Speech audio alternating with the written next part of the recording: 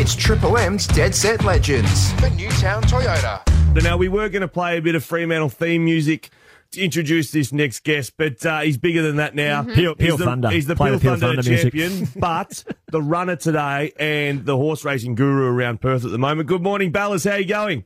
Morning, X-Man. Brett, Mick, how are you? Now, Hayden Ballantyne being the runner today for the Waffle side. Now, that has alarm bells for me, Ballas. How you going to behave yourself?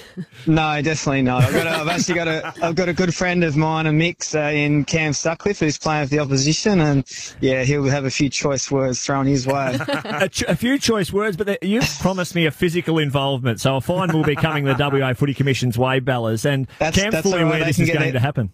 He is fully aware, and they can get their credit card and pay that one, I think. Who is this person? I was just saying to Mickey that the Hayden I see in the mountain yard is a well put together, in the suit, very polished, and here they are telling me all these stories.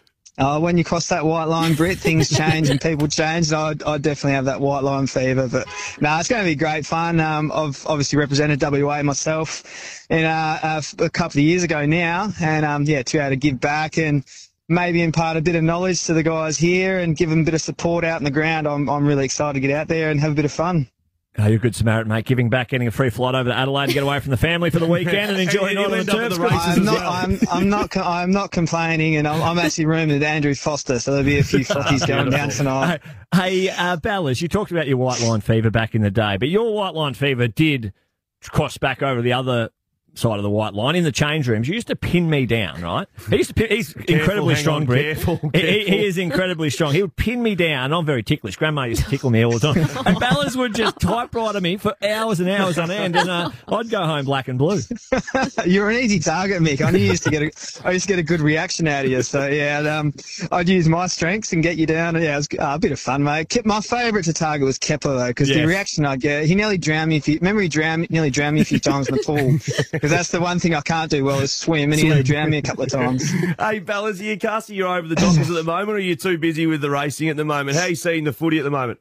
Yeah, to be honest, it's very much secondary now. It's, I'm really enjoying my training, and that's definitely I've taken a step back from footy, but I still go to the games and watch a few when I can, and I think they got a real good core group of young players that are coming through really nicely. I hope Alex Pearce gets back out there. Yeah. He's one of the best leaders at the club and a very good player, and I hope he gets back out there soon to play, which will be exciting for him. How does it compare, say, training horses to training footballers, being inside of that football environment for so long? What have you been able to take?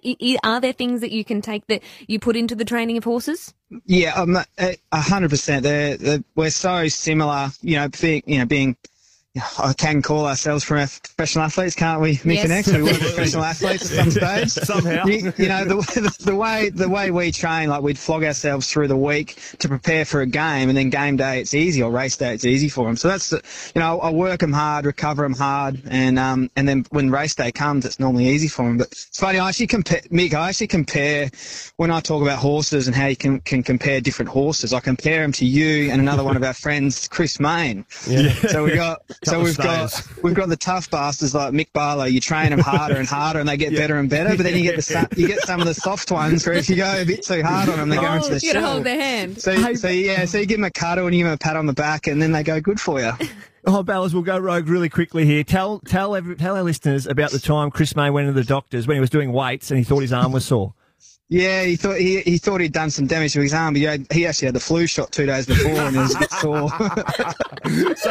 so he's not the toughest bloke mania you've ever seen. No, but if you give him a cuddle, he's an absolute maniac out in the field. So you just got to cuddle him a bit more, just like some of the horses. Oh, mate, that's sensational. Hey, Ballas, mate, thanks very much for joining us this morning. Good luck today, of course, as the runner for the Waffle side, and love seeing what you're doing in the racing world, and especially here in Perth.